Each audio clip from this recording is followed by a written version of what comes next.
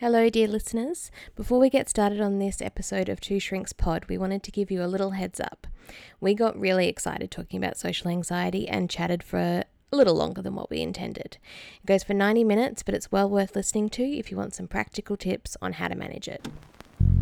In the beginning of the history of experimental observation or any other kind of observation on scientific things, it's intuition. It's intuition, which is really based on just experience with everyday objects that suggest reasonable explanations for things.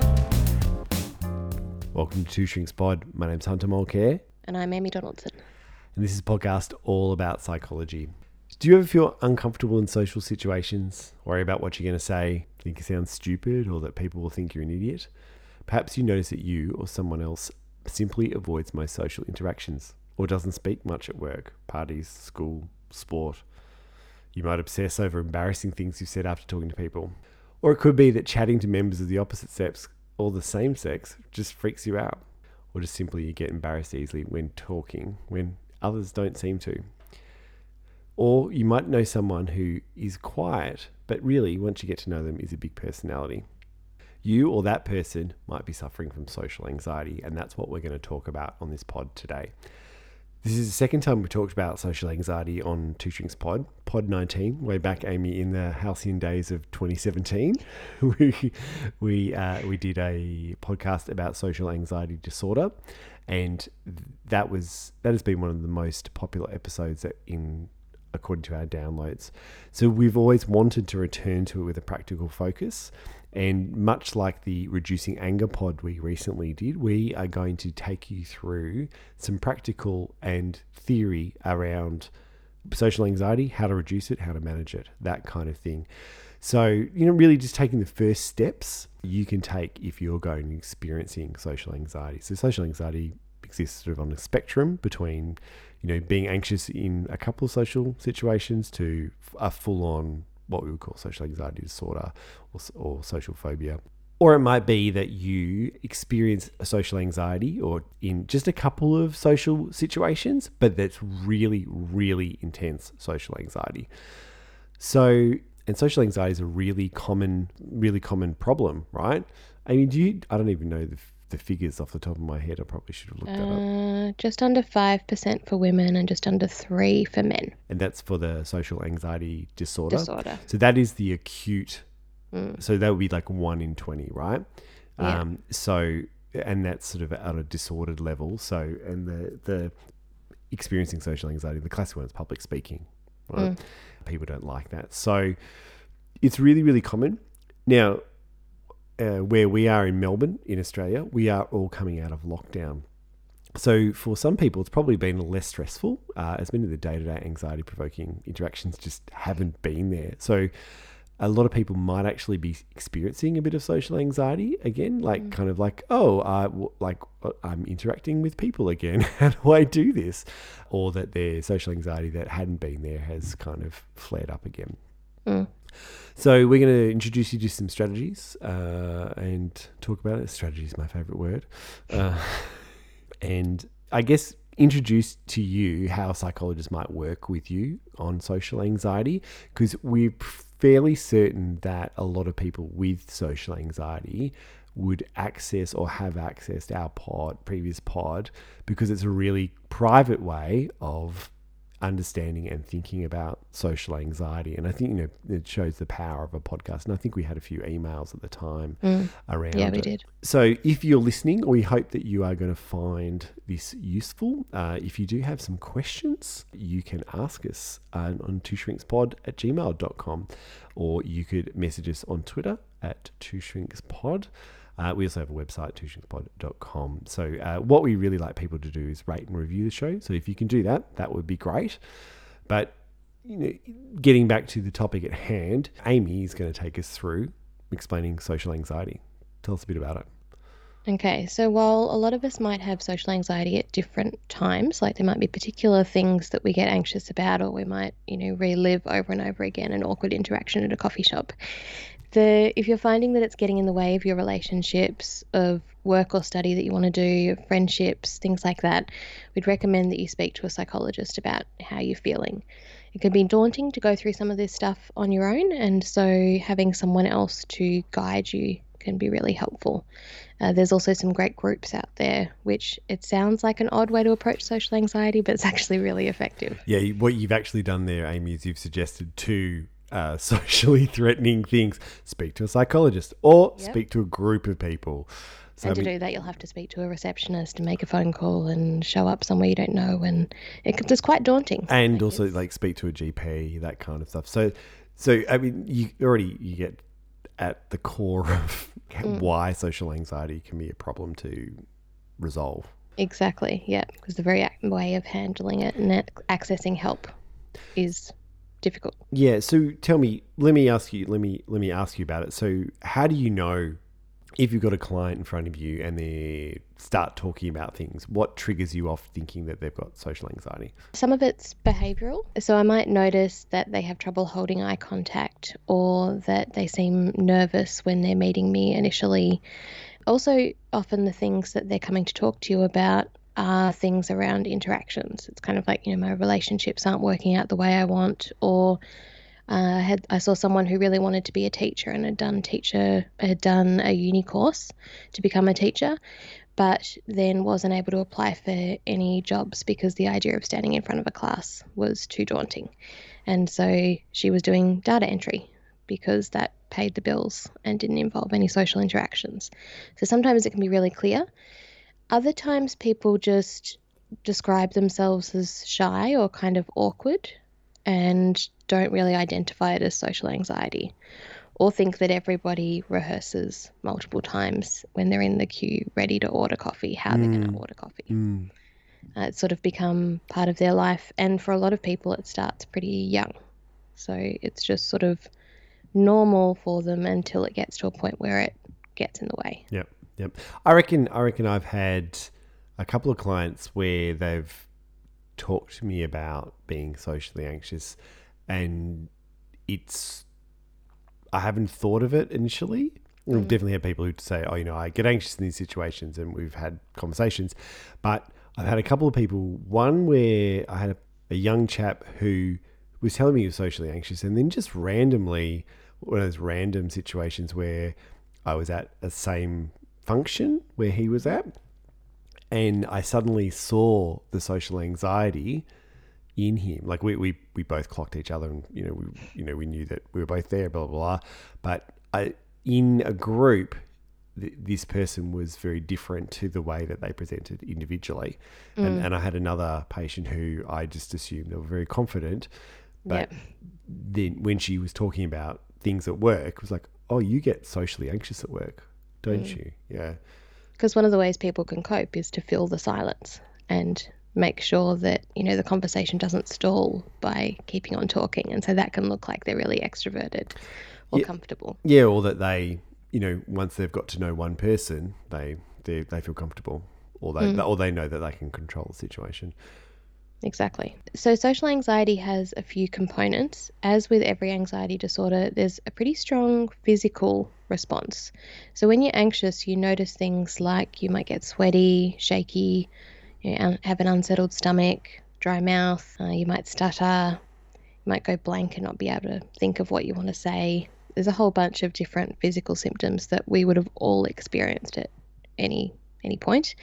But the difference with social anxiety is that it's specifically focused about social situations and the idea that you might be judged or thought of as stupid or ridiculous or whatever it might be. And so it's kind of got a performance element to it when people feel like they're being watched or evaluated. It's usually specific to particular situations. It's pretty rare to meet someone who's anxious across absolutely every social situation, but it includes things like speaking in front of a small group, not a big group, or vice versa, going to the toilet in public, eating in front of other people, talking on the phone, writing in public, dating, all sorts of things, but you can have trouble with one of these and then be absolutely fine in all of the others. So you wouldn't necessarily pick up on it. Yep. We'd like to play you a couple of clips to show you what social anxiety can look like. The first clip we've got is from a movie called Eagle versus Shark. And what you will hear is a young woman who's rehearsing what it might be like to be asked out on a date. And she's rehearsing both her part of the conversation and the guy's part of the conversation. Lily, I brought you here today to ask you a very special question. What is it?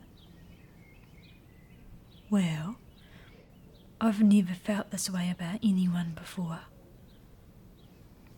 Same, but it feels really natural. Yeah, same. I feel that too. Now, Lily, will you be my girlfriend? Yes. Yes, I will. Awesome. You have made me the happiest man in the whole restaurant. I love you. I love you too. So that's a really common aspect of social anxiety, is rehearsing things beforehand. Amy and I both would like to point out that we're Australian and that clip is New Zealand, like someone from New Zealand. If you are not from Australia or New Zealand, you might not have picked that up. Anyway, not that we're... It's really obvious to us. Not that we're socially anxious about the way that we sound. Ever since we got zinged on School of Movies about our accent. Anyway, the clip that I was going to play, the clip that I'm going to play is from a great movie called Adaptation. So what you're about to hear is the main character, Charlie, having dinner with Tilda Swinton, who he's very attracted to in a restaurant, and you're about to hear his inner monologue.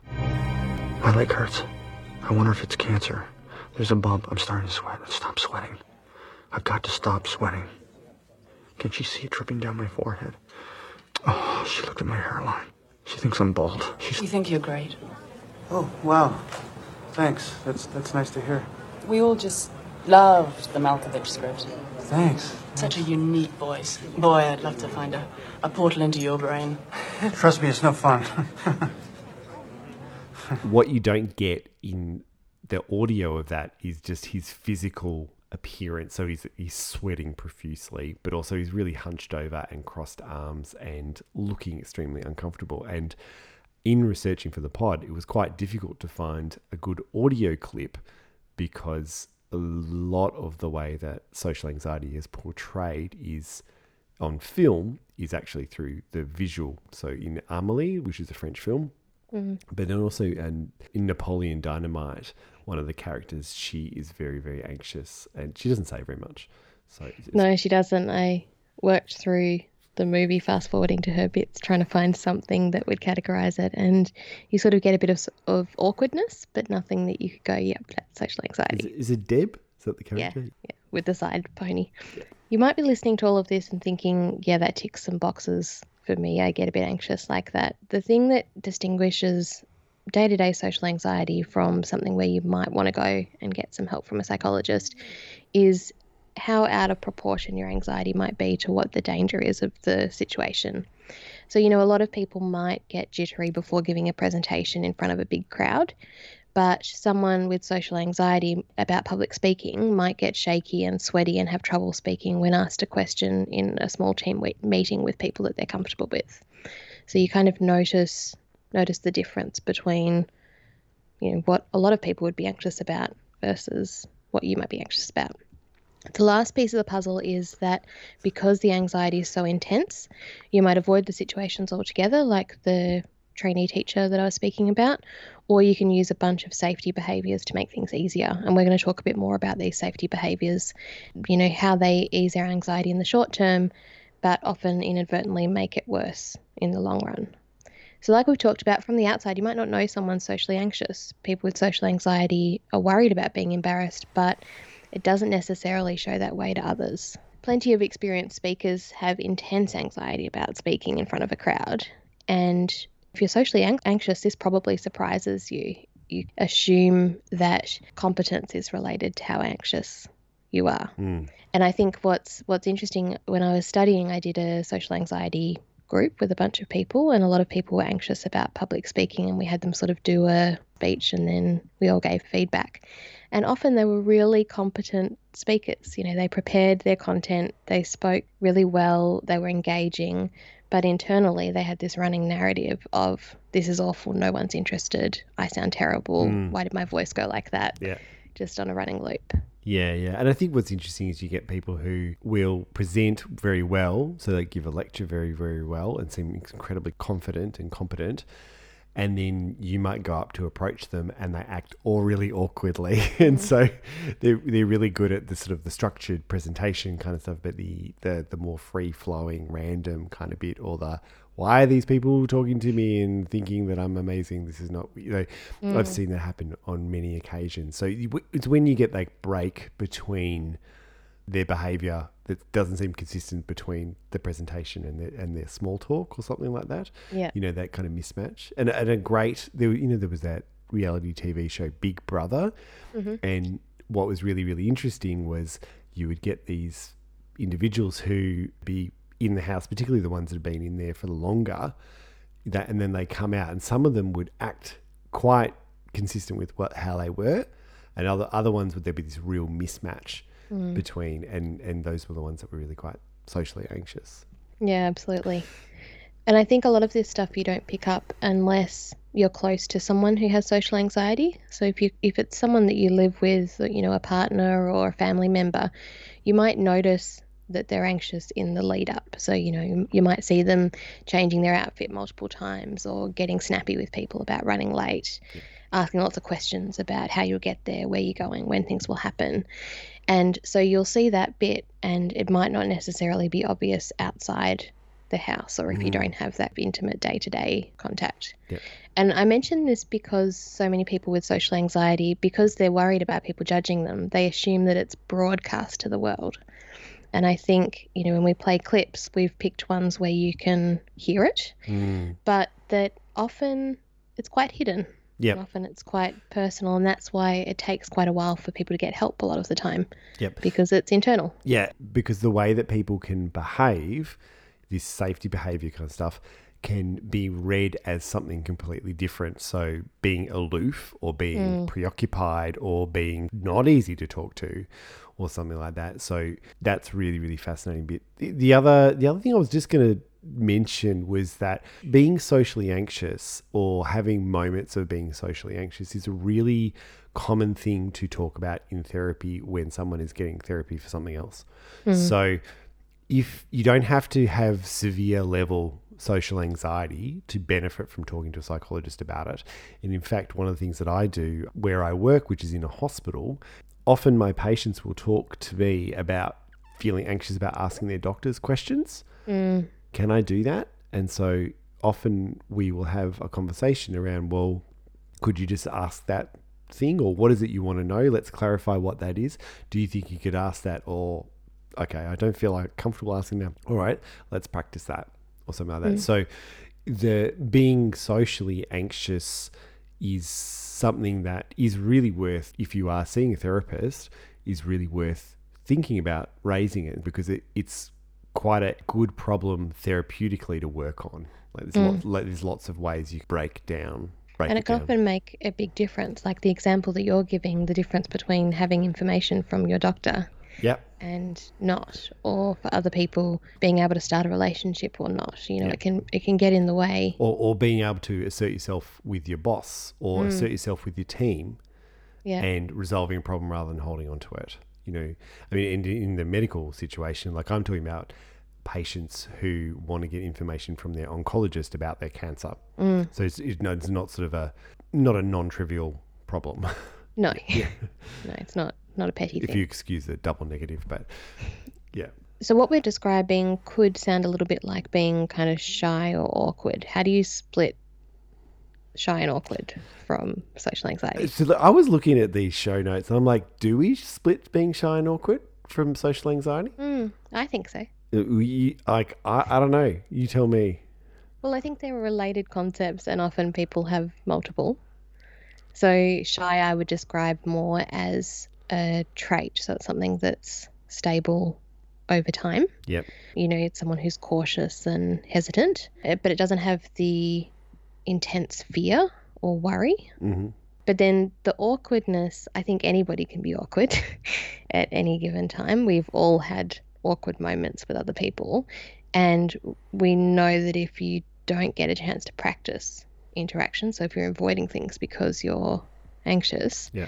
then you're more likely to be awkward because you haven't kind of built those skills. Yeah. So it's more about being uncomfortable, not fearful. Yeah, I guess what you're talking about there is like the difference between being shy and having social anxiety disorder. Is sort of what you're saying. So me in uni, responding to the person at the juice place saying, "Hi, how are you?" and me saying, "Banana smoothie, please," is an awkward interaction.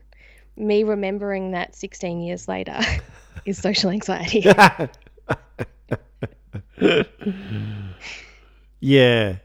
I don't know. Yeah, I guess that really what we're kind of talking about is that you can be shy, and that's sort of more trait-like, so trait or trait-like. So that's sort of a consistent part of your personality versus the sort of more acute. You can be specifically socially anxious about certain circumstances, but then also you can have a full-blown spectrum, like a full-blown disorder of social anxiety where it's really, really, really problematic versus just kind of like there's a couple of things that you get anxious about, that kind of stuff. I mean, I think being shy and being awkward is fertile breeding ground for social anxiety. I'm not... Absolutely. Yeah. You can hear my sort of, is there really a difference? I don't know. But Well, I think because you can have any one of those without necessarily having social anxiety is where I think it's different. So, I would say that someone shy is socially anxious. Like, that's what I would have said. You reckon? Yeah.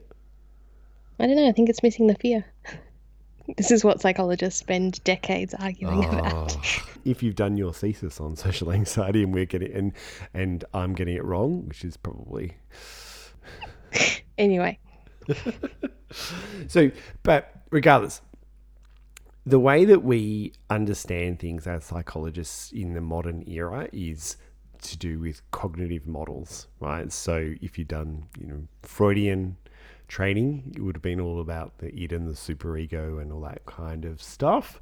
I was Mothers, and I was riling up a psychiatrist that I know, and she was talking about, the superego and the id and stuff. And I said, do they even really exist? Anyway, so cognitive model, so cognition, so that's thoughts. So what I'm going to do is I'm going to break down a model of it.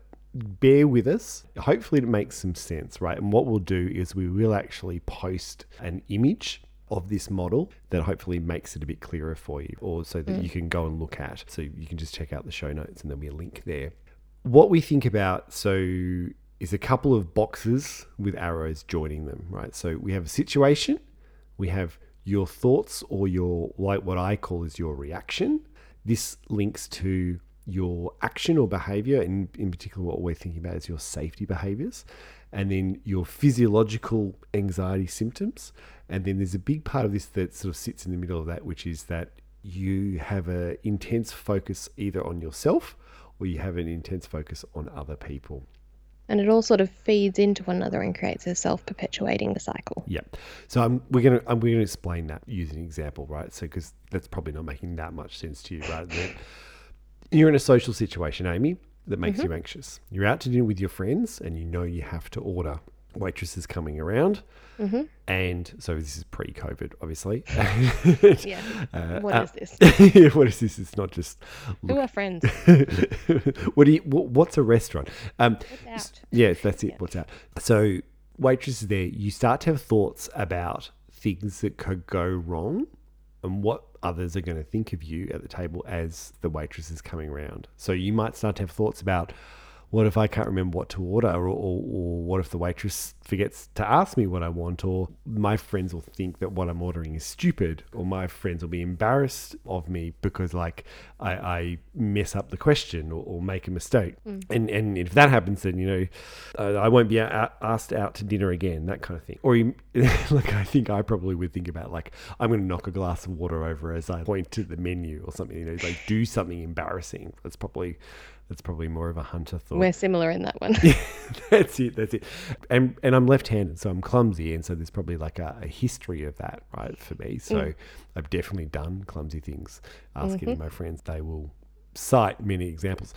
So this is going on in your head, right? So these might be thoughts that actually happen, or they might actually just be images in your head. So people sometimes will think in thoughts, but really often they kind of just have like an impression of what's going on. And that might actually be an image. Like if you're an artist or something, you probably think in images. So something's going on in you, but probably often what you might actually, the first thing you might notice is that you're getting anxious. And what that means is you're physiologically, things start happening. I think for a lot of people, they just go hot, they go sweaty. You might notice your hands going a bit trembly. Socially, you know, your voice might start to go a bit funny. Or you might start to, like when we're anxious, right, our higher order brain functions stop working as well because we're anxious and we're focusing on threat. And so what that does is it makes it hard for us to think clearly.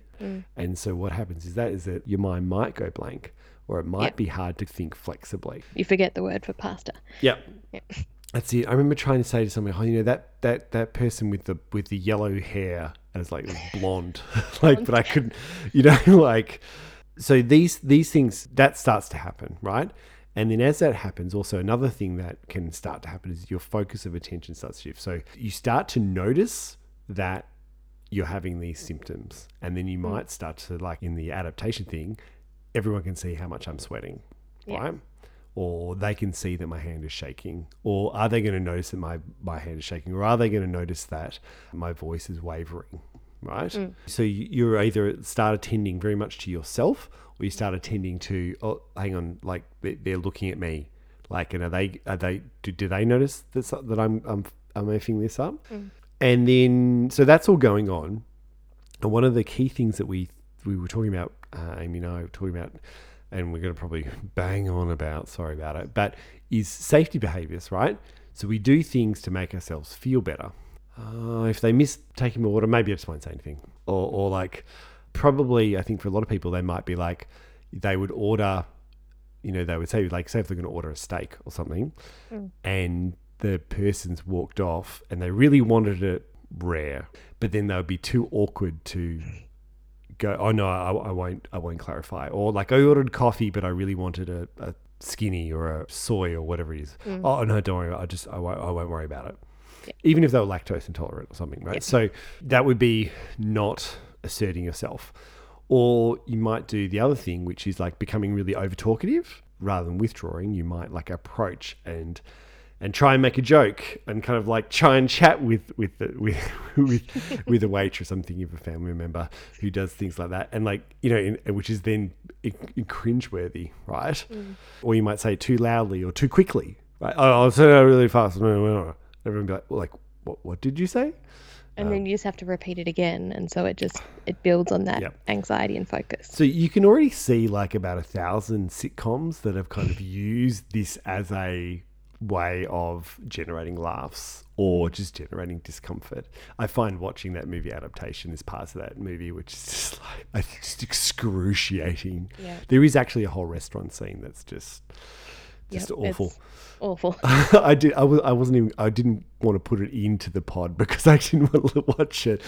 But you know, things like avoiding eye contact, those kinds of things. So one of the classic things, I had a psychologist train us about this. He's a chap called Mike Curios. He's very high up in the psychology world these days, and anxiety disorder specialist. And he talked about sort of extreme versions of social anxiety where someone will kind of bend over and kind of really bad eye contact and actually act weird because they're believing that if they do that, then they're going to avoid people thinking that they're weird. But then they create, because we do these safety behaviors, we then create a problem for ourselves, right? They make things bearable sort of in the moment, or they, or you might sort of just really, really rehearse and might only ever order this one thing. So like you might limit your behavior. But often these coping strategies, these safety behaviors mean that you keep your focus on monitoring your own behavior, and they make it harder to engage in the social situation. If you're trying to not look at anyone, you're more likely to miss when it's your turn as the order comes to you, and then you might then get flustered. Yep. Speaking loudly can draw attention to you, that kind of thing. I think the thing about safety behaviors, and we'll talk about them more, is that like some of the ones that we've mentioned kind of make sense. Like it makes sense not to look at people if you think they're going to be looking at you in a judgmental way. Some of them don't necessarily make sense. Like I can remember meeting someone years ago who felt like if they had a pen in their hand to play with, everything was going to be okay. Yeah. But that was across all sorts of situations where actually it wasn't socially usual to have a pen. Yeah. But so dropping that safety behavior took a fair bit, but also once they realized that, hang on a minute, hanging onto a pen and not having a piece of paper on a tram isn't actually a standard thing, or in a bar or somewhere like that. So it can kind of be idiosyncratic. Yeah, and I think that safety behaviours can build up over time and become sort of something you have to do, like you're sort of saying, and they can feed in. So returning to this cognitive model, right? These safety behaviours can reinforce the thoughts that we're having. So I can think of an example of someone I knew who was doing their clinical training, and they would prepare their session for the psychology session and have like a whole lot of notes for it. And the problem with that was that this person wasn't trusting their own abilities, right? And so they were having to keep doing this all the time. And so the supervisor very meanly said, "Can I have a look at those notes?" And then took them off them and said, "Okay, go see a patient now." And there was no time to rewrite them, right? Yep. So, and so what that intervention would be is to try and expose someone's images and thoughts about themselves and kind of getting them to trust themselves. So disputing the thing of like, I can only do this thing if I've got that thing, if that makes sense. Yeah. One of the things that you want to do as a psychologist is try to mess up this system a little bit, right? And trying to change someone's focus.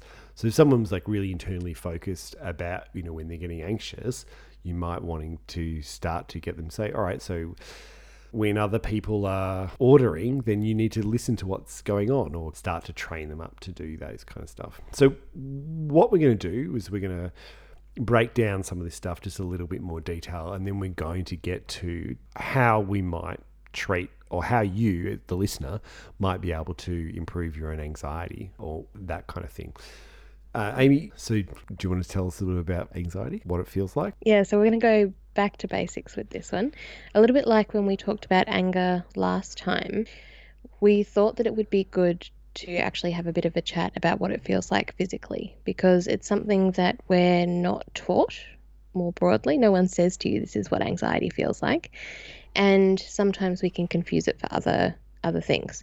So like anger, it signifies that there's something wrong, but the focus is on something being dangerous and our body trying to sort of prepare itself for protection, to run away, to say something. Amy's cat's just stood up and then put a tail almost right in her face. Curled back around, and she's happy again. Yep, that's it.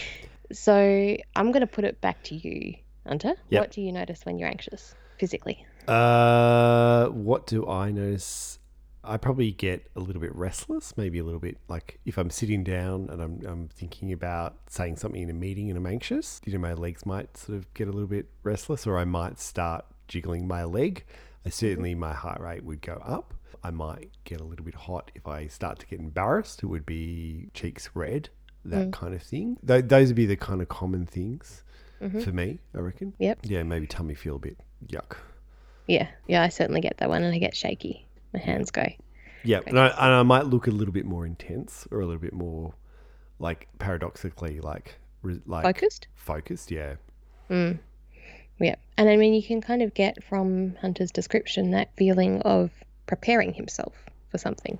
That's what anxiety is about. It's about getting your body ready to respond. What goes on for you? For me, shaky, shaky hands, Yep. restless legs, but I don't move them. I just feel them. Yep.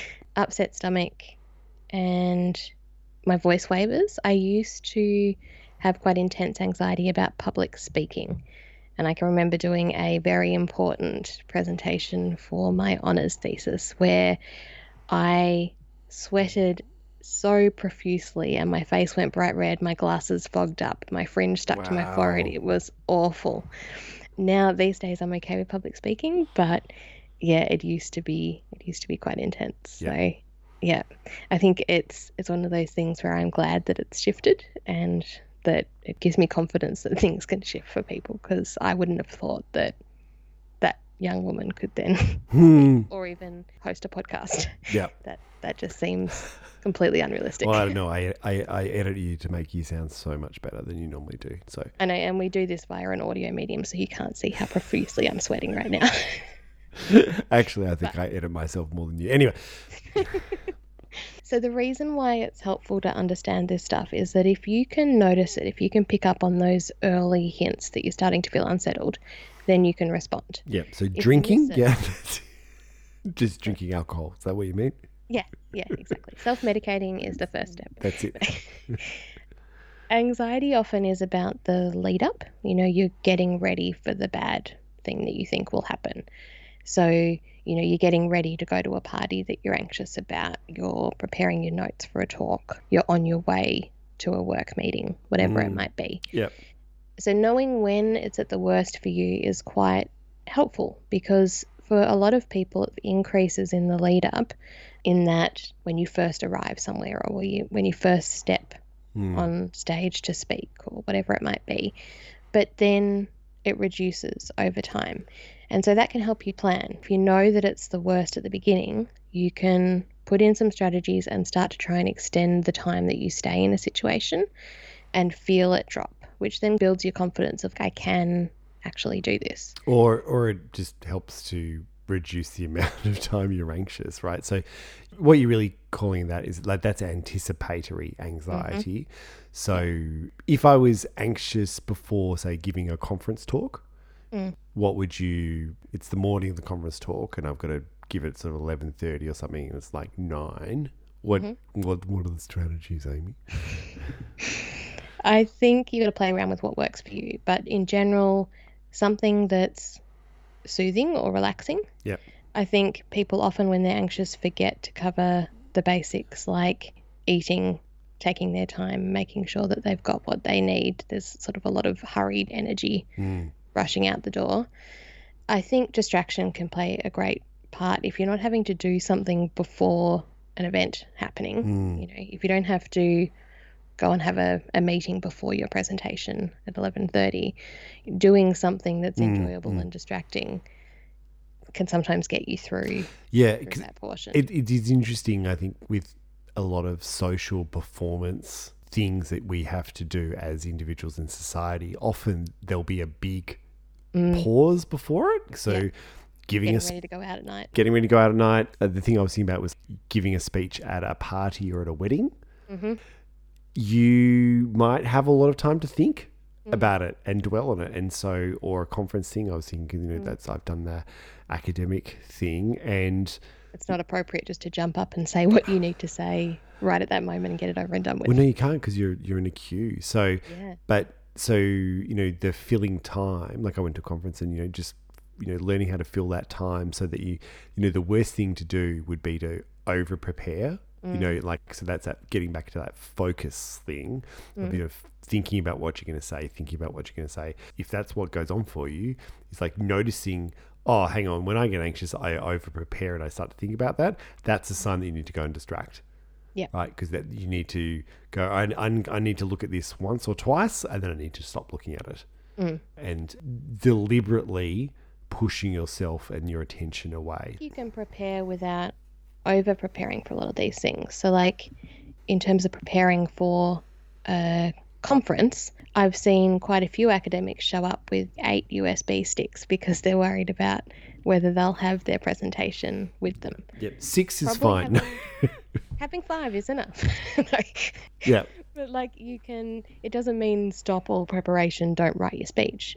it means going, okay, well, I've actually done all I can do on this, and now I need to put it aside. And often you'll do better with a calmer sort of resting state and less of that in-depth going over it than what you will if you sat and rehearsed it. Yeah, and I think that's actually a good thing to get to, is to think about, you might actually have a level which you can say, all right, well, I've done as much as I can do and I'm going to stop. Or think about it, say, all right, well, what is the level at which I can say to myself, I've done as much as I can and I'm going to stop.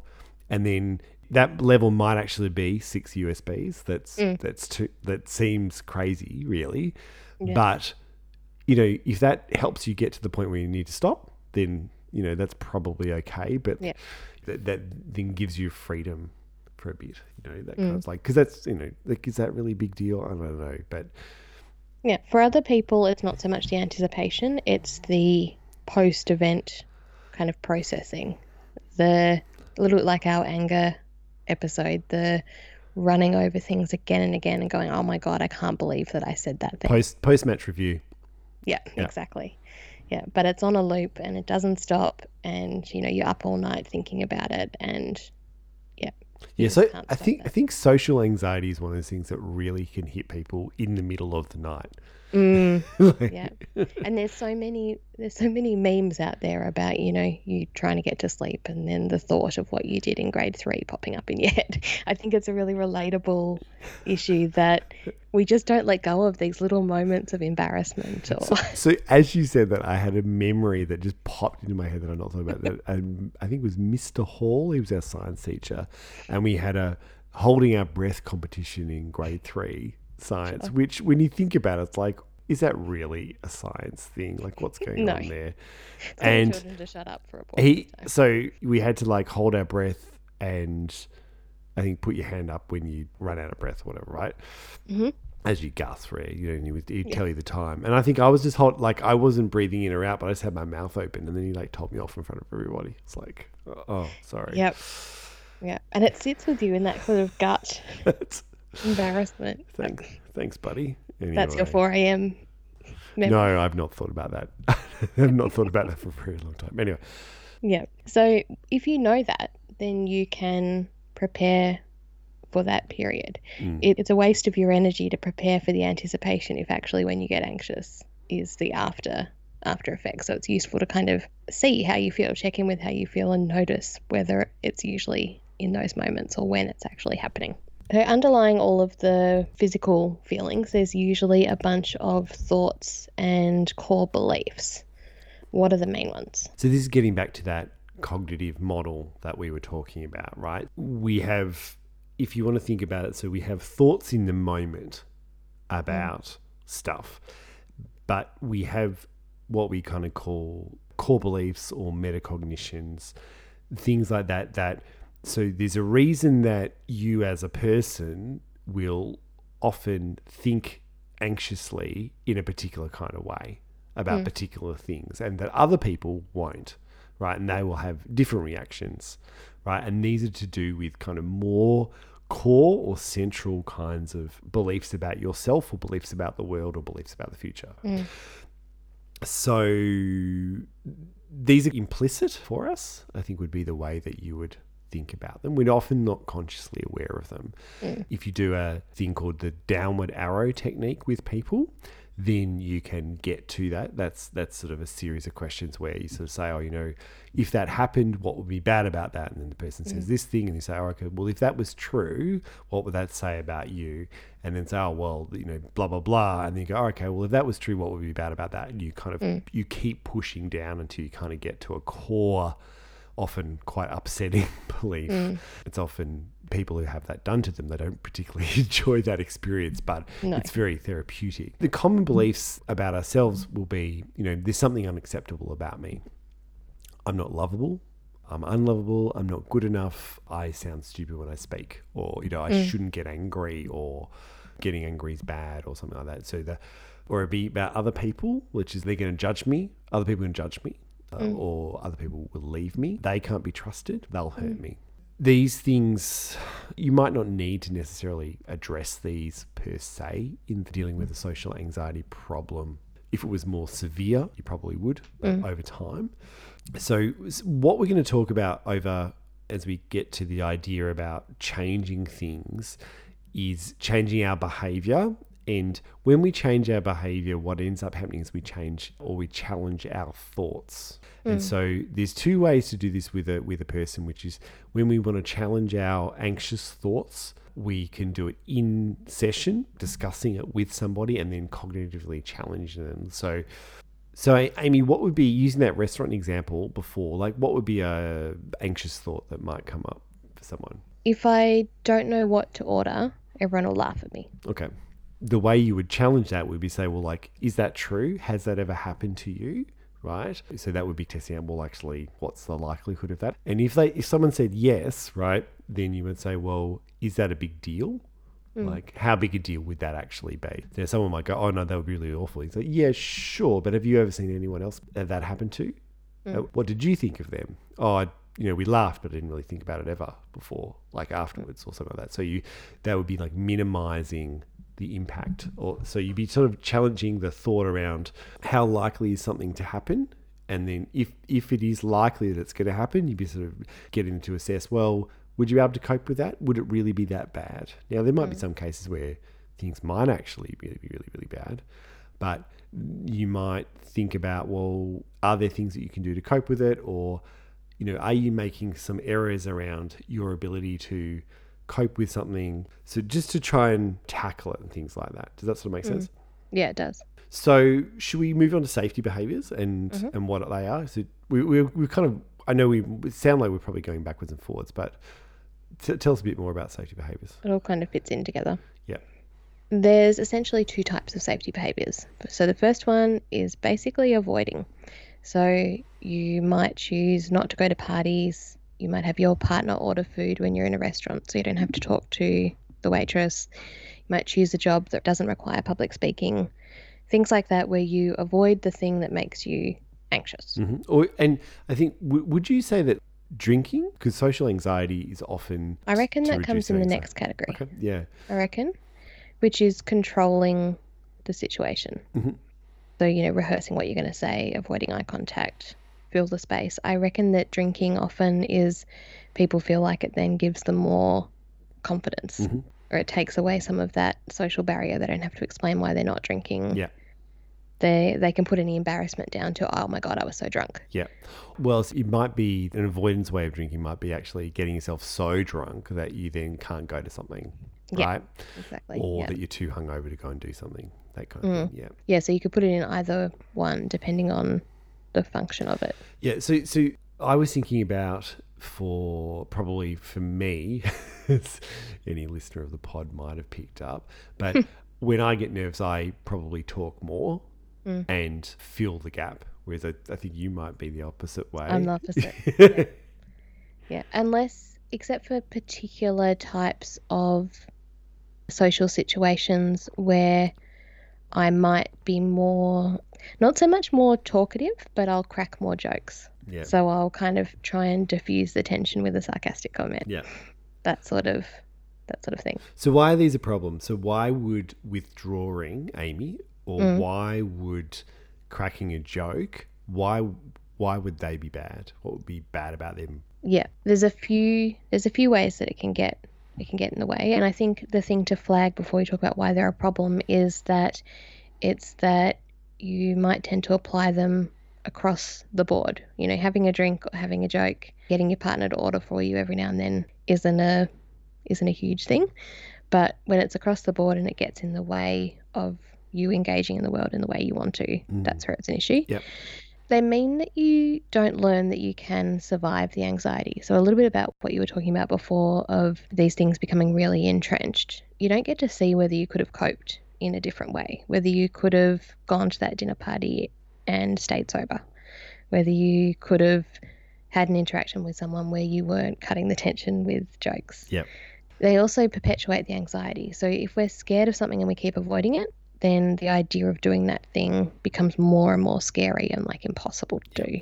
So the other one that a lot of people would have had would have been talking to the handsome guy or the pretty girl.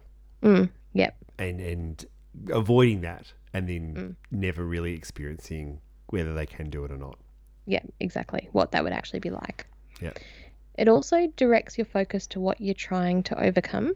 So if you're trying to feel less anxious, less foolish, whatever, in a social situation, monitoring your own behavior can increase your anxiety because you're more likely to notice little mistakes that we all do all of the time and then get stuck on them. You're more likely to notice when you mispronounce a word and then find yourself thinking over and over again, I can't believe I said that word that way, rather than moving forward with it. Yeah. It can also influence how other people see you. So you mentioned before about coming across as kind of aloof, and that's a pretty common one in that if you're constantly monitoring what's going on in your head or what's going on around you, you're not very responsive to what other people are saying. If you're trying to make sure that you're doing the right thing, quote unquote, responding in the right way, drinking your drink in the right way, eating in the right way, whatever it might be, you might miss those things in the conversation that give you an opportunity to interact in a genuine way. And people might think that you're not interested. Yeah. Or you might have a whole lot of rules about the way in which you should act. And then your natural personality doesn't come out, right? And so people then find it hard to get to know you. And then they pull back and you go, well, see, yeah, I knew that they wouldn't like me. Yeah, that kind of thing. Yeah. So it reinforces that you actually have to act a certain way. You always have to follow these rules, and then that you will then know how the conversation will go. So I knew someone who was afraid of ordering the type of hot drink she would like at the hospital in the ward rounds, right? And does it really matter whether it's a green tea or a chai or a latte or whatever it is? But, that's a kind of a really common thing of like, well, I have to order this, I have to do this kind of thing. And then that way I know how to control the conversation, or I don't draw attention to myself. Exactly. Yeah. And what's interesting with safety behaviors is they're really subtle. So people might only direct conversation to topics that they feel comfortable talking about. So nothing personal, or only personal stuff and nothing work. And you might not, unless you really know the person, and you might not even realize that you do it yourself, that kind of thing. Yeah. And that we're going to talk about the self and other focus, but it plays out in that as well. Like you might only, you might deflect the conversation back to other people the entire time. So they never actually get to know you because you're asking so many questions about them. Or it might be that And then they might find you exhausting because they're exhausted talking to you because they've talked about themselves so much. Yeah. Or you might fill the space and be really loud and out there, and then people find that overwhelming or feel like they haven't had any room.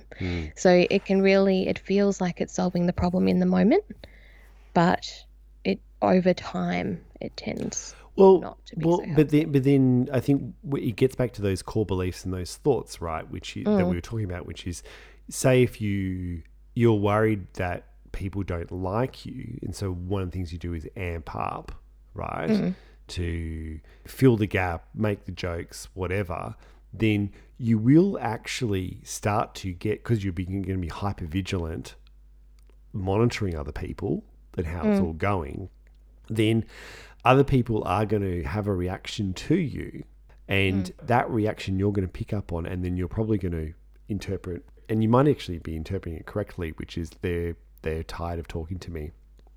And then you're going to then misinterpret that as there's something wrong with me, when really actually maybe there's a way in which you've contributed to that. So if you're socially anxious, what we're not saying is that you are unlovable, or that people judge you poorly, right? And that you're to blame for that. It's more that the things that you do contribute to the difficulties that you've got, and you can get control of it by changing these up. Right? So can I give you an example? I think I'm not sure if I've talked about it on the pod before, but I've certainly talked about it with my patients before. But I work with a lot of doctors, and some of these people are extremely smart, and being a psychologist in a hospital, you can feel a little bit like a fish out of water, right? Yep. And so I think I caught myself earlier on often just going and chatting to the doctors when they were in clinic. And after a while, I kind of picked up, or I thought maybe I shouldn't do that. Maybe I should do it, just chat to them at a particular time. And suddenly I realized that my anxiety about talking to the doctors and my relationships with the doctors dropped considerably. And I thought about that and I thought, well, and I suddenly realized that maybe I was going to check in and saying hello and checking in to see if they thought I was okay or something. I don't know what was going on in my head. But they were probably going, like, I'm really, really busy. Like, why is this guy chatting to me? And they're just being polite. And then I was interpreting that as they don't want to talk to me. They don't want to talk to me, right? So it was feeding that anxiety that I had about being a fish out of water. But when I stopped doing that, a lot of that anxiety just went away. So I guess what Amy and I are talking about is that you want to experiment in changing these things. And experiment is a really key word. So I guess this section really now is going to talk a little bit about how can you focus. What can you do to change your social anxiety, right? And so really, how can we shift this? Just kind of continuing on that thing is trying to figure out what it is that you do in a situation, and really, really simply, how can you do it differently, right? Now, that is complicated, and there's this idea of sort of get rid of your safety behaviors and your anxiety will go away. Yeah, but also that's going to be really hard in some cases. So kind of got to test it out and see how it goes and sort of dip your toe in the water. Yep. And if you suffer from social anxiety, you might not have a good gauge about a whole lot of this stuff. It's important to be cautious with it and planned, right? So a couple of things that kind of come to mind, Amy. So I gave a talk at a conference and I recorded it. Just digital recorder, I do the podcast and I had a digital recorder and blah, blah, blah. I thought, I'll record it, right? And then sort of see how I sounded. I gave the talk and I ended the talk and I was like, I fucked that, right? I was like, oh, that was terrible. And a colleague was sitting in the audience and she's like, that was really great. What are you talking about? That was fine. It's fine. It's fine. I'm like, whatever. I'm not like, there's no way in hell you can convince me that was. I did a terrible job. You're just being polite. Yep. Blah, blah, blah, blah, blah. Right. And then I listened back to it and it was really, really eye-opening to kind of go, oh, okay. It just sounded like a normal talk. Like, and my interpretation of a couple of the bits where I thought I'd stuffed it, I could hear like maybe a couple little bits that, I was like, oh, maybe that wasn't as quite as, the 100% I was going for in this talk. Yeah. But there's nothing wrong with it. It just sounded like a conference talk. Like it was, and a good one. Like as good as in it hit all the marks that it needed to hit. Like rather than sort of going, I'm amazing. Like, but just like, as in like it just hit what it needed to hit. So getting honest feedback from someone that you know, or if you don't feel confident with that or you don't have that, then record it and listen back to it or watch yourself do it and give yourself that feedback. Right now that, and I can say as someone who's edited all these pods, listening back to yourself is not always that pleasant, right? But it does teach you some stuff around what you sound like, what you're doing, and can give you ideas about what you can improve, right? And so this is a really important bit, and this is something that's probably going to give people who are socially anxious some anxiety. But if you're socially anxious, it's quite likely that you need some skills in what we would call micro skills of social interaction, because you might not actually be good at, say, small talk. Because you get flooded with anxiety and so you're not used to doing it because you might avoid it. Yeah, you don't have the practice that someone who's comfortable with it will have. Yep. And when you get anxious, it's really hard to think clearly, right?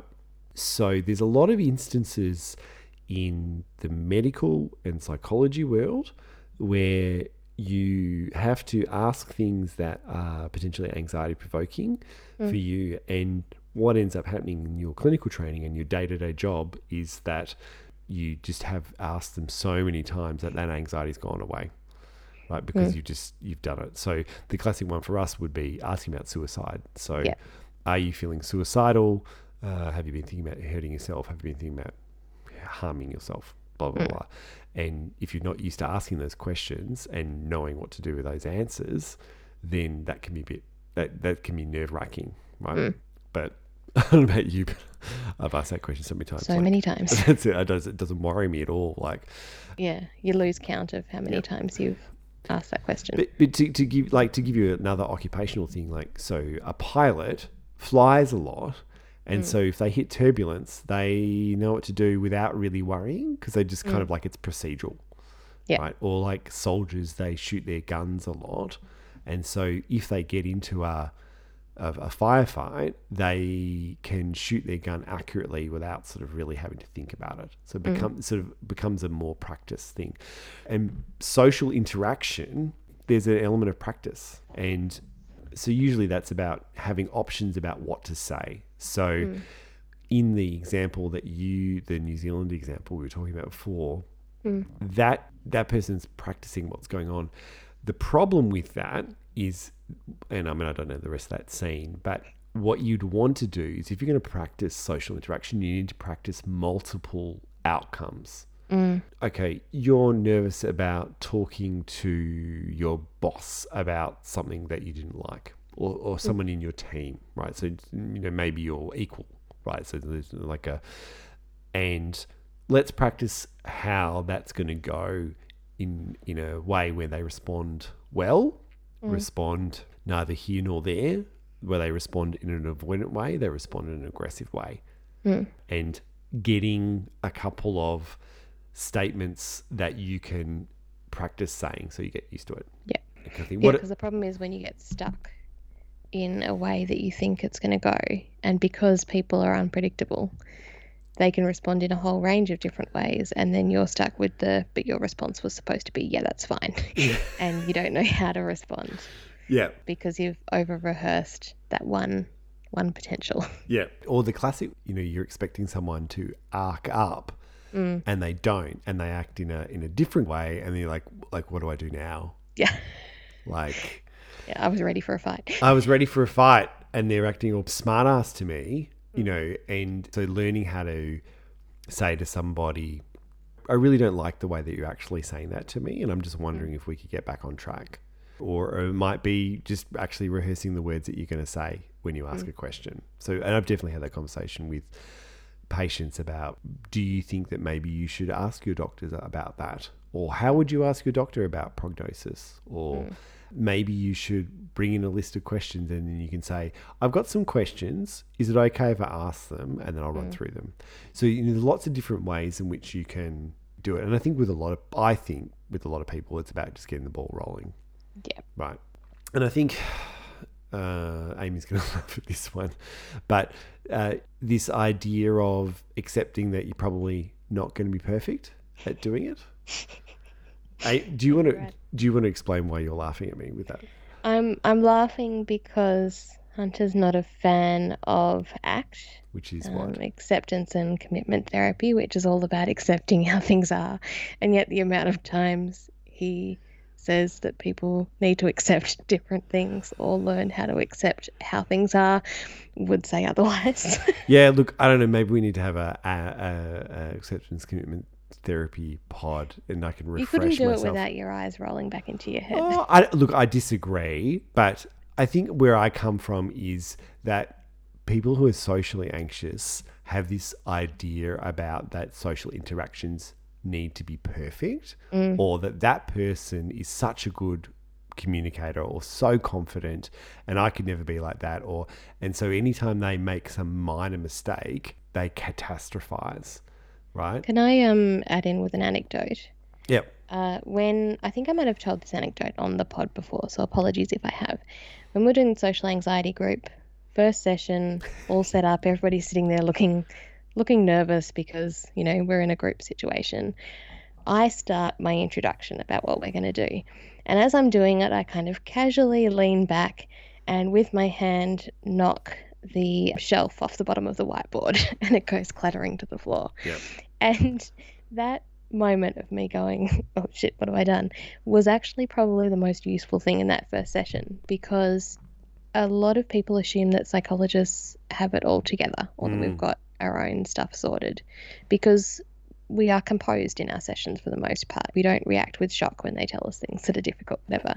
But a bunch of anxious people seeing me having to bend over and pick up the shelf and put it back on and continue with my talk was actually quite useful for this very thing of going, oh, well, these things happen, on we go.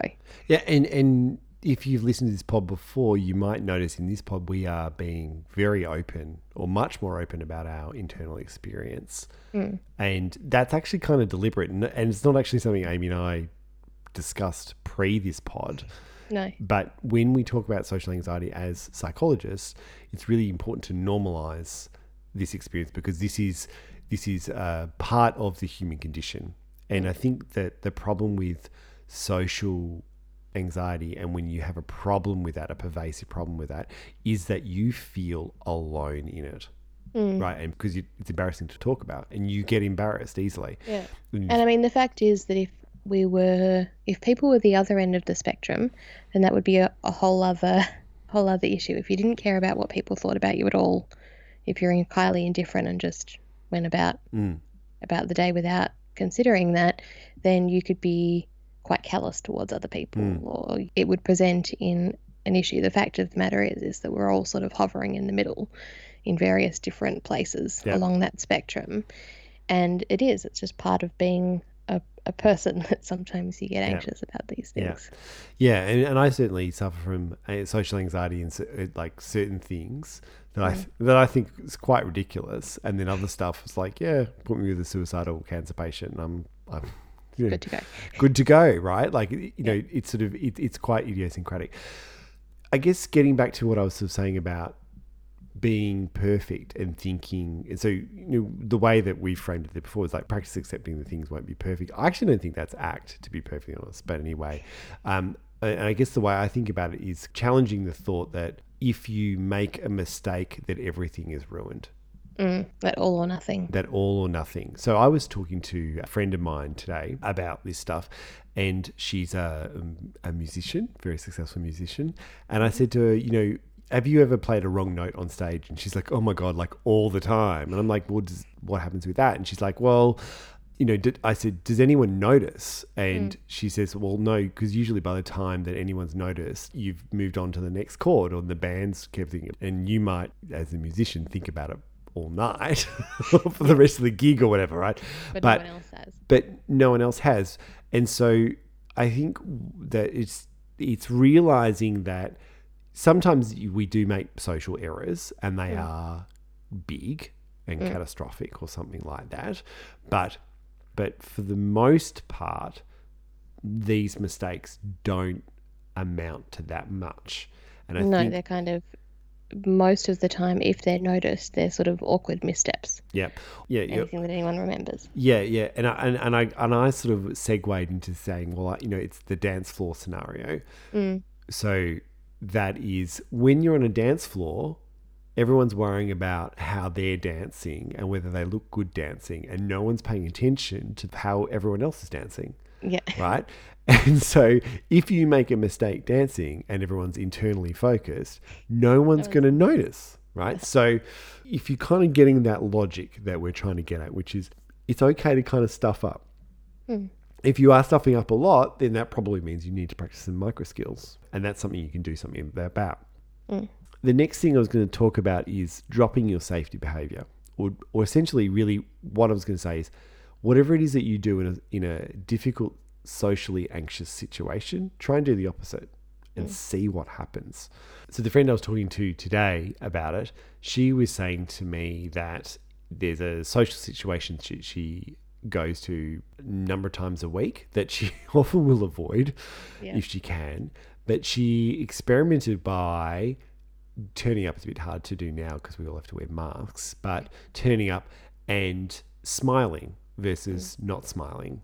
And so that's a fairly simple thing, making some eye contact and smiling as you move through a group, right? And that's just something small and achievable.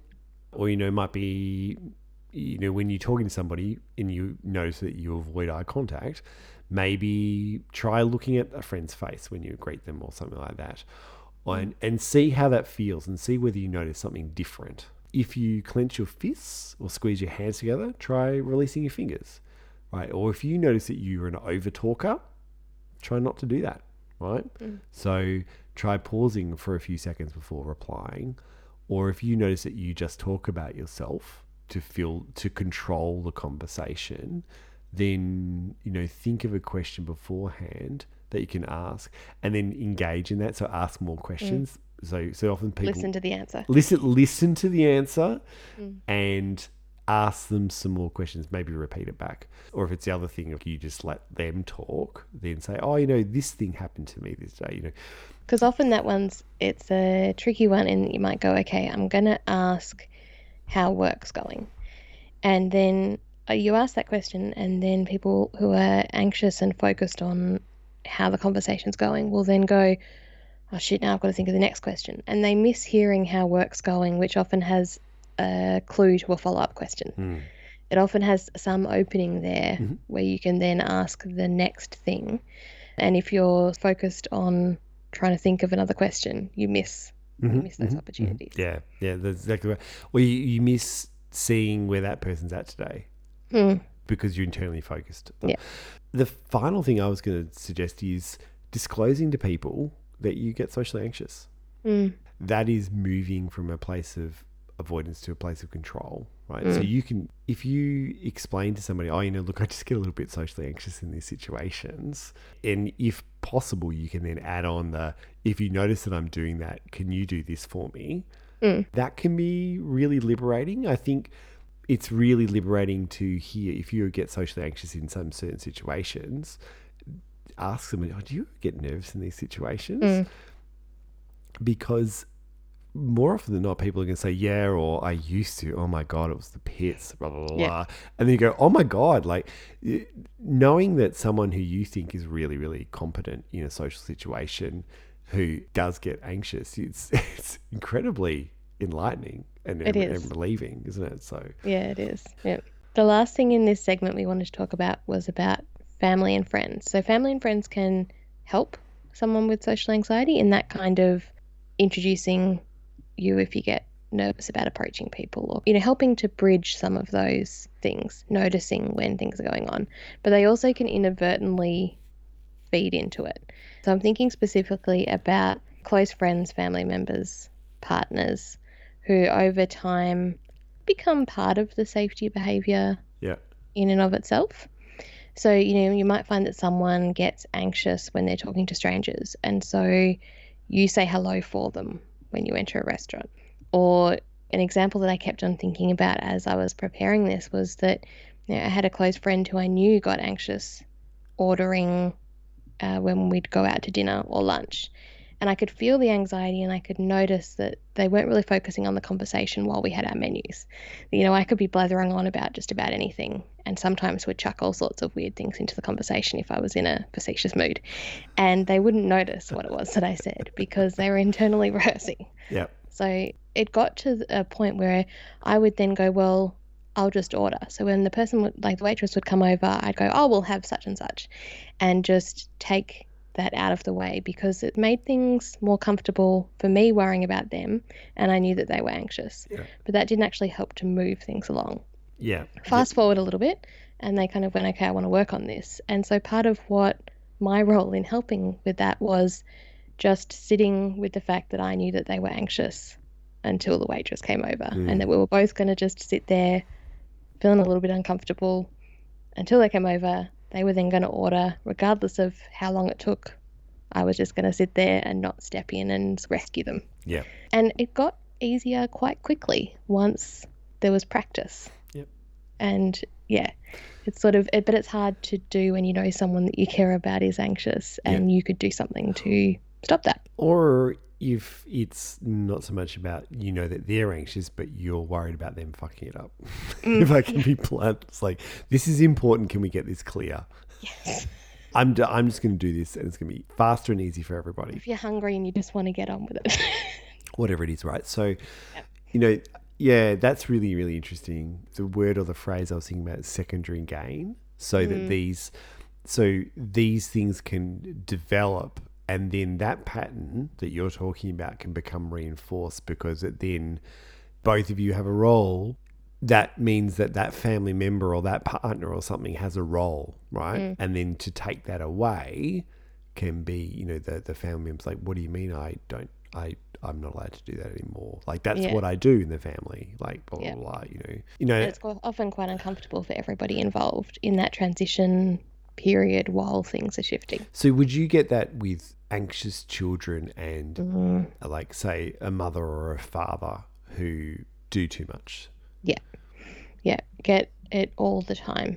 I mean, not in every case, but a lot of the time, particularly with things around social anxiety. School refusal is another really common one.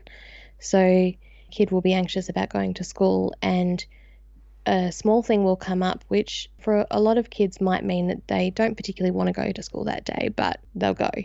And the parent will go, well, there's no way they can go. They're absolutely too sick, or they're definitely too anxious to go today. There's that sort of accommodating to help avoid. Yep. And then so with that would be the parent then is reinforcing the belief that the child's own belief that they can't do something, right? So that's actually undercuts them. Yeah.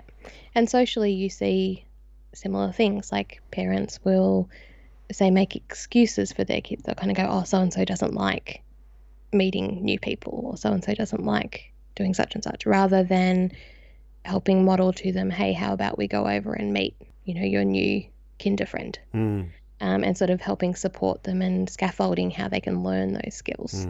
And again, it comes from a position of care, of going, well, my kid's anxious. I don't want them to be anxious.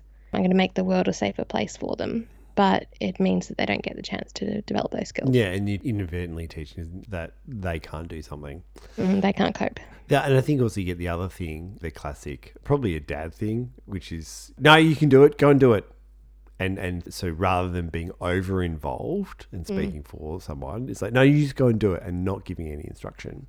Yeah, not scaffolding those skills, not building them up. Yeah.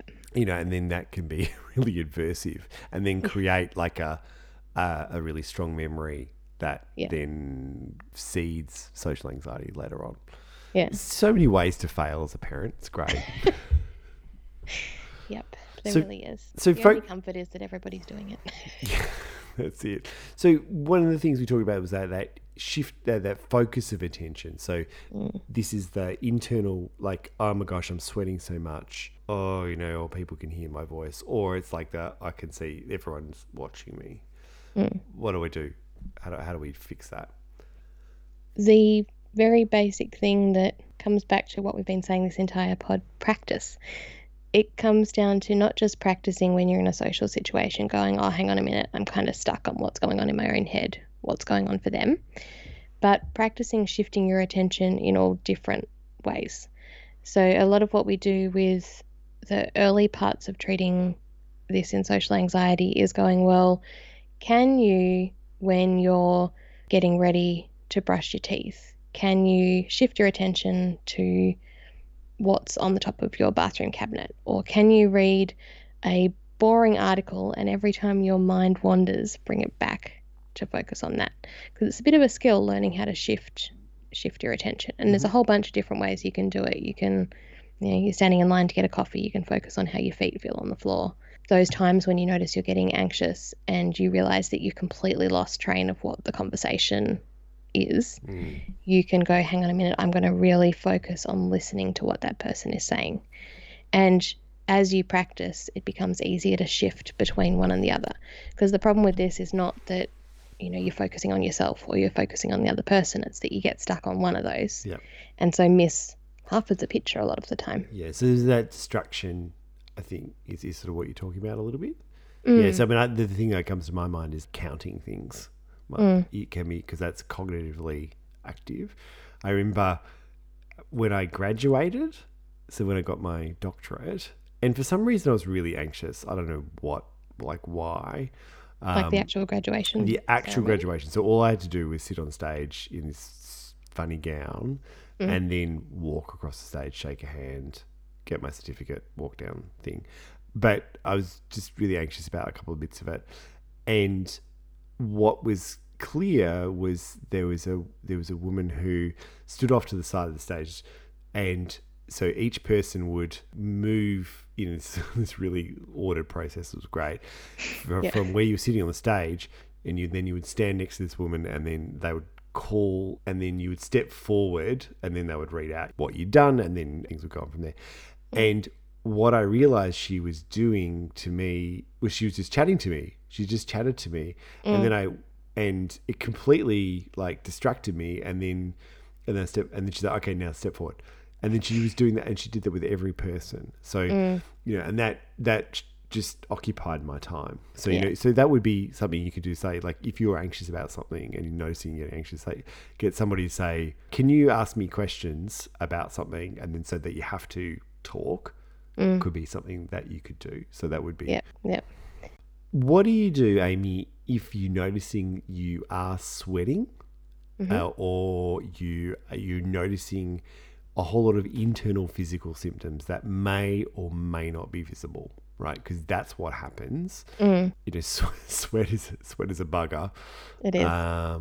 What if it's sweat, or what if it's less obvious? Well, it depends on the situation. If Social say situation, Amy. Social.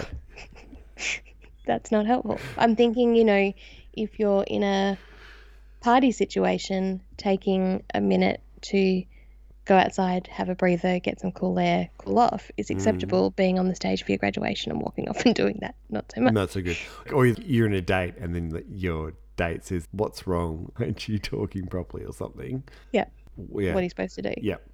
I think that some of it you can acknowledge that you're anxious. Other things is that to sort of settle some of that physiological stuff down, we often forget about the basic kind of anxiety management stuff. Breathing slowly. We often get so caught up in going, "Oh my God, everybody's noticing that I'm sweating and that I'm shaking," and caught up in that loop that we forget the basic thing of that we can calm our bodies down with some pretty simple things like breathing slowly in and out. Yeah. And that doesn't have to be obvious. It doesn't have to be a big dramatic breath in and out. Yeah. But just slowing your breath down. Yeah, we talked can about be helpful. Yeah, we talked about slowing breathing down and relaxation down on the Anchor Pod. So you can check that out. We won't repeat that here. No. But suffice to say that if you suffer from social anxiety and you do get physiological stuff, it's worth practicing relaxation skills that you can then do in the moment.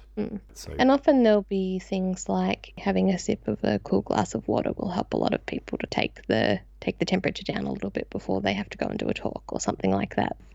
It's interesting distinguishing what's a safety behavior and what's not. Yeah. And that something like that or breathing actually does have a positive effect in the moment and doesn't get in the way of what you're trying to do.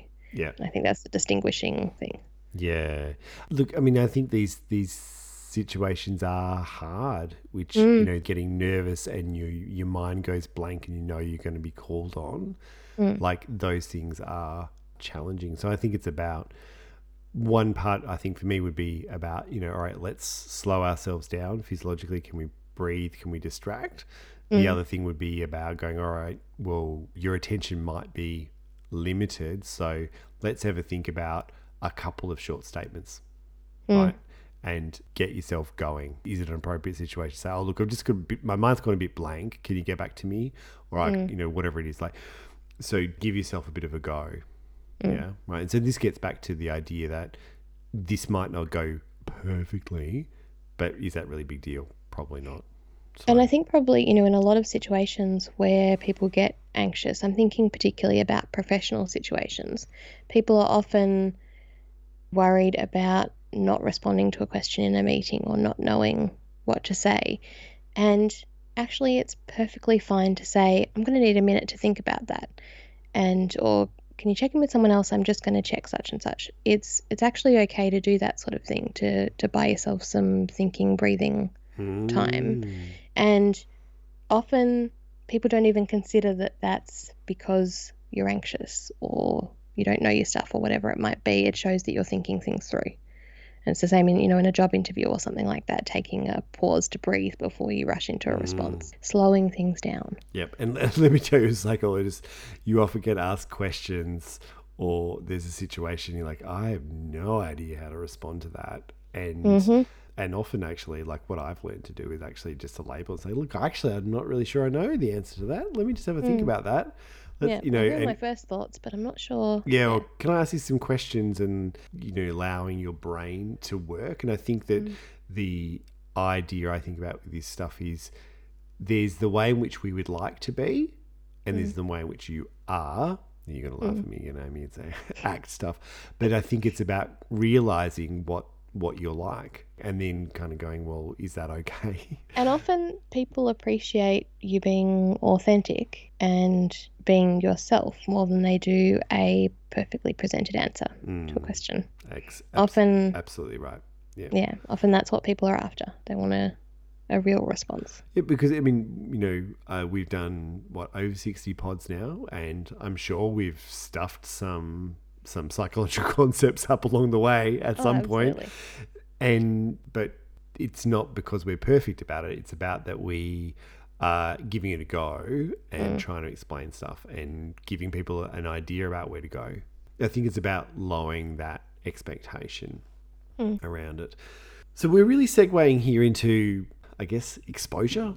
So if you have a problem, like a really significant problem with social anxiety, the bulk of social anxiety treatment will be exposure therapy. So really, in the simplest terms, it's doing the things that you're anxious, right? But with the support, and big caveat, flashing lights, with the support of your therapist in a gradual way, right? So, I mean, and the bulk of most anxiety treatment is exposing yourself to your fear and learning. It's the same with a phobia of spiders, for example. Yeah, learning to tolerate it, learning where your anxiety is telling you a story that's unhelpful, right? So this is where it gets back to this idea of, like, if I make a mistake in a social situation, it'll be catastrophic. It's probably not going to be catastrophic most of the time. It might be embarrassing or might be annoying, but if you never put yourself out there in that situation, then you never get to learn that, right? But it's important to do it gradually. The idea is that we're most anxious before going into a situation, and it slowly drops over time.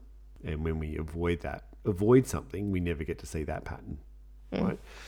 The first therapy session I did as a trainee, I was more anxious than the patient, clearly. And now I'm like, oh, well, yeah, okay, I've got a session now. I better go off and do that. Like, it's just a different mindset. It's part of your routine. Yeah. Your day-to-day. So if you have severe social anxiety, or I would say the other caveat would be that if it's a high stakes environment and a genuine high stakes environment, then it's important to do exposure with a therapist. But the key, I think, that I would be getting people to do is to try and do things that you can try on a day-to-day basis. If you've got a bit of social anxiety, one of the things that's good about having a therapist to do it with is that the therapist can give feedback about you're jumping too far ahead, right? That sounds like that's going to be too difficult for you, right?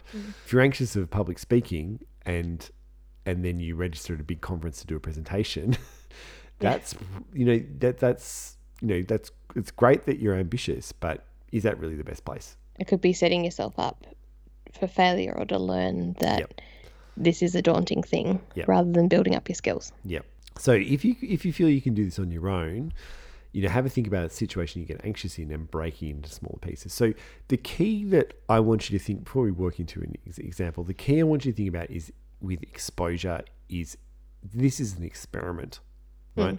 So if you're a scientist and you are researching a problem, you do an experiment. Now, it's nice when your experiment goes well, but there are countless scientific advances that have happened completely by chance or completely by something going wrong. I think, penicillin was like mold, and they're like, oh, hang on, this is working. But what we're wanting to do with an experiment is we're wanting to see what happens. And this is why it's important to do it gradually so that the stakes aren't too high initially, and you've built up the skills. Because what you want to see is, okay, I went and spoke to that person. How did it go? What did you notice? Now, we're all hoping that, okay, actually, I started talking and it went well, right? But you might actually realize that, I started talking and I got really sweaty and my attention went to myself. So then you might go, all right, well, the strategies are like what we talked about before, about like, how do I shift my attention out? Yeah. Or I noticed that it all went well except for this part of the conversation when they were aggressive, or they were asked about me, or they talked about a thing I didn't think I knew about, or whatever it is. And then you can break it down, and then you can start to think about those skills. Or it could be that you get into that situation, and then the whole lot of the thoughts that you've had a hard time kind of grasping because you've been avoiding them, but you know that you get them, you suddenly go, oh my gosh, I had all these thoughts about that. They think I'm an idiot. And then, so you might have to have some cognitive challenging stuff around those thoughts, those sort of things. So what you're wanting to do is trying to experiment and see how it goes. But the key part of exposure is exposing yourself to the situation and learning that it's not as dangerous as what you think it is, right? That kind Which of is thing. part of the rationale for doing small steps as well, is kind of, you want things to be challenging but achievable. Yeah. So that it's not like, I tried this thing and it was a complete failure. I knew it was going to be. Instead, it's just slowly building it up piece by piece.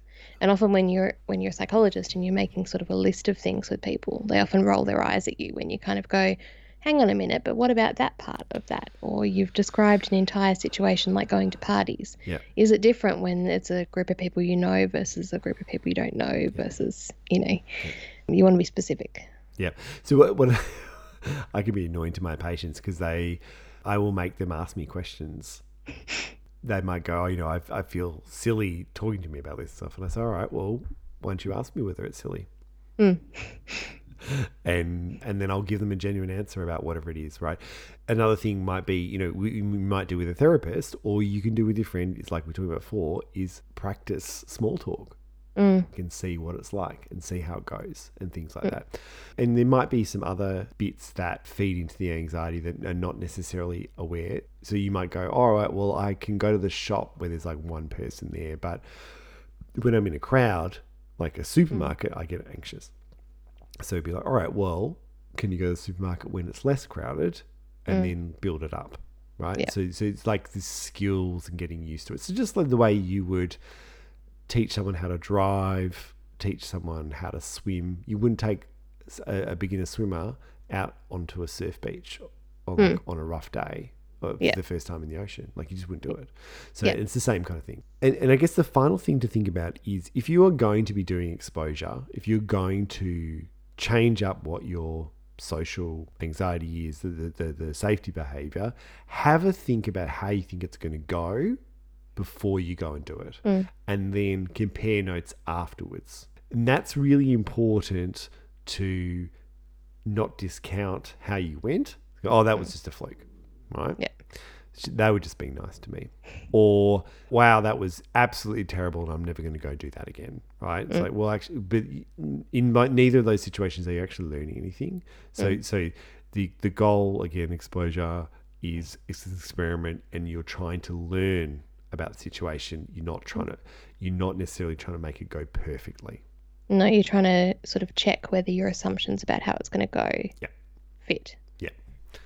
With all of that, we feel like we've been talking for quite a while, but we got into it, and I think both of us enjoyed airing some of our past experiences. It's quite cathartic, I have to say. That's it. We're going to take a break, and we're going to come back with things we came across. See you soon. See you soon.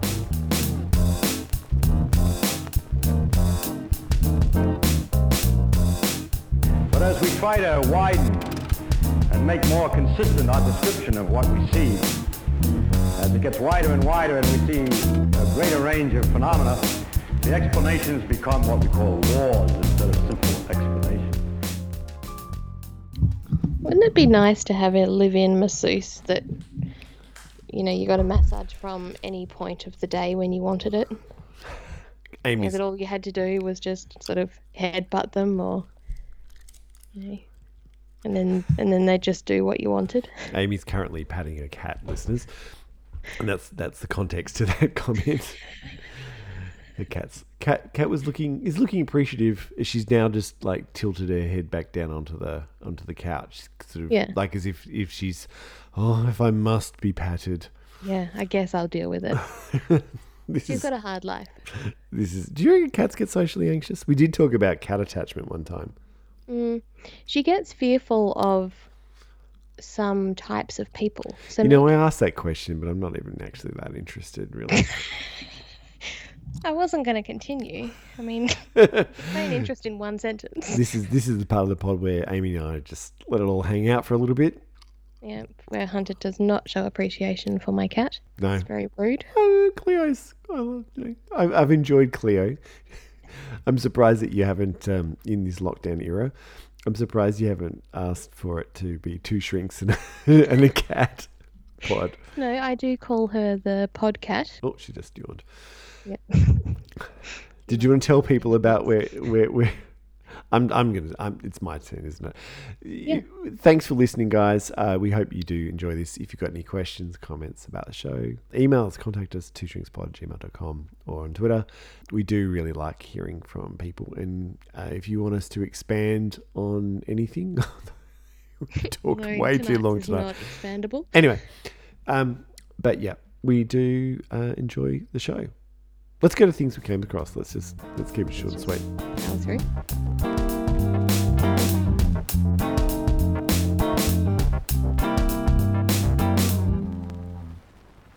The segment of the show where we just talk about whatever it is that we stumbled across in the week or got completely fixated on and needed to know the reason why. This one was a mixture of 2 things. I was looking for something else and then found this. Have you ever crived? Criving? Yes, crying while driving. Yes. Have you ever crived, Amy? Oh, I'm a big fan. I love a good crive. Especially if it's nighttime. Yeah. Ooh. Yeah, it's good. What would be your choice of music for a nighttime drive and a bit of a teary after a difficult interaction or day or something like that? I certainly do not have a Spotify playlist. So. No. Bit of Jeff Buckley getting on that, or I definitely don't have that I built up myself that fits both sad baths and sad drives. It's not a thing. What bit of Tracy Chapman? What are we thinking? Yeah, there's a particular Miles Davis song that makes me teary every time. That's on there. Let's see. We'll open up the criving playlist. Actually, no, it's too revealing. No, give me one. River, Leon Bridges. Yeah. Yeah. Yeah, no, that would do it for me. Yeah. So look, there's a few. My choice this evening comes out of I have a bone to pick with the authors of this article. Mm-hmm. It's by John in 2016, International Journal of Human-Computer Interaction. Mm-hmm. And it's called Don't Cry While Driving. Sad driving is as bad as angry driving. Yep. I disagreed with this right from the title. As you know, I enjoy criving. So the basic idea of this is that we know that road rage is a problem and that people often drive more erratically when they're angry. These guys wanted to know whether you drive worse when you were sad. So apparently there's some sort of phenomenon known as the sadder but wiser phenomenon, which I hadn't heard of. Have you heard of that? That essentially you're sad, but you process things in more depth. You look at the details. You kind of focus on the little things rather than the broad picture information when you're sad. There's some debate about it, and quite a judgmental quote that was in the article was that sad people are not wiser but more prone to self-attributions of incompetence, which, I felt personally attacked by. But given that sadness is usually you're quite passive and kind of resigned, they thought that it might get in the way of your reaction time and attention. What they did was that they got undergrad students to write about either their angriest or their saddest experience, and then the control group just had to write like the mundane details of what they did the day before in chronological order.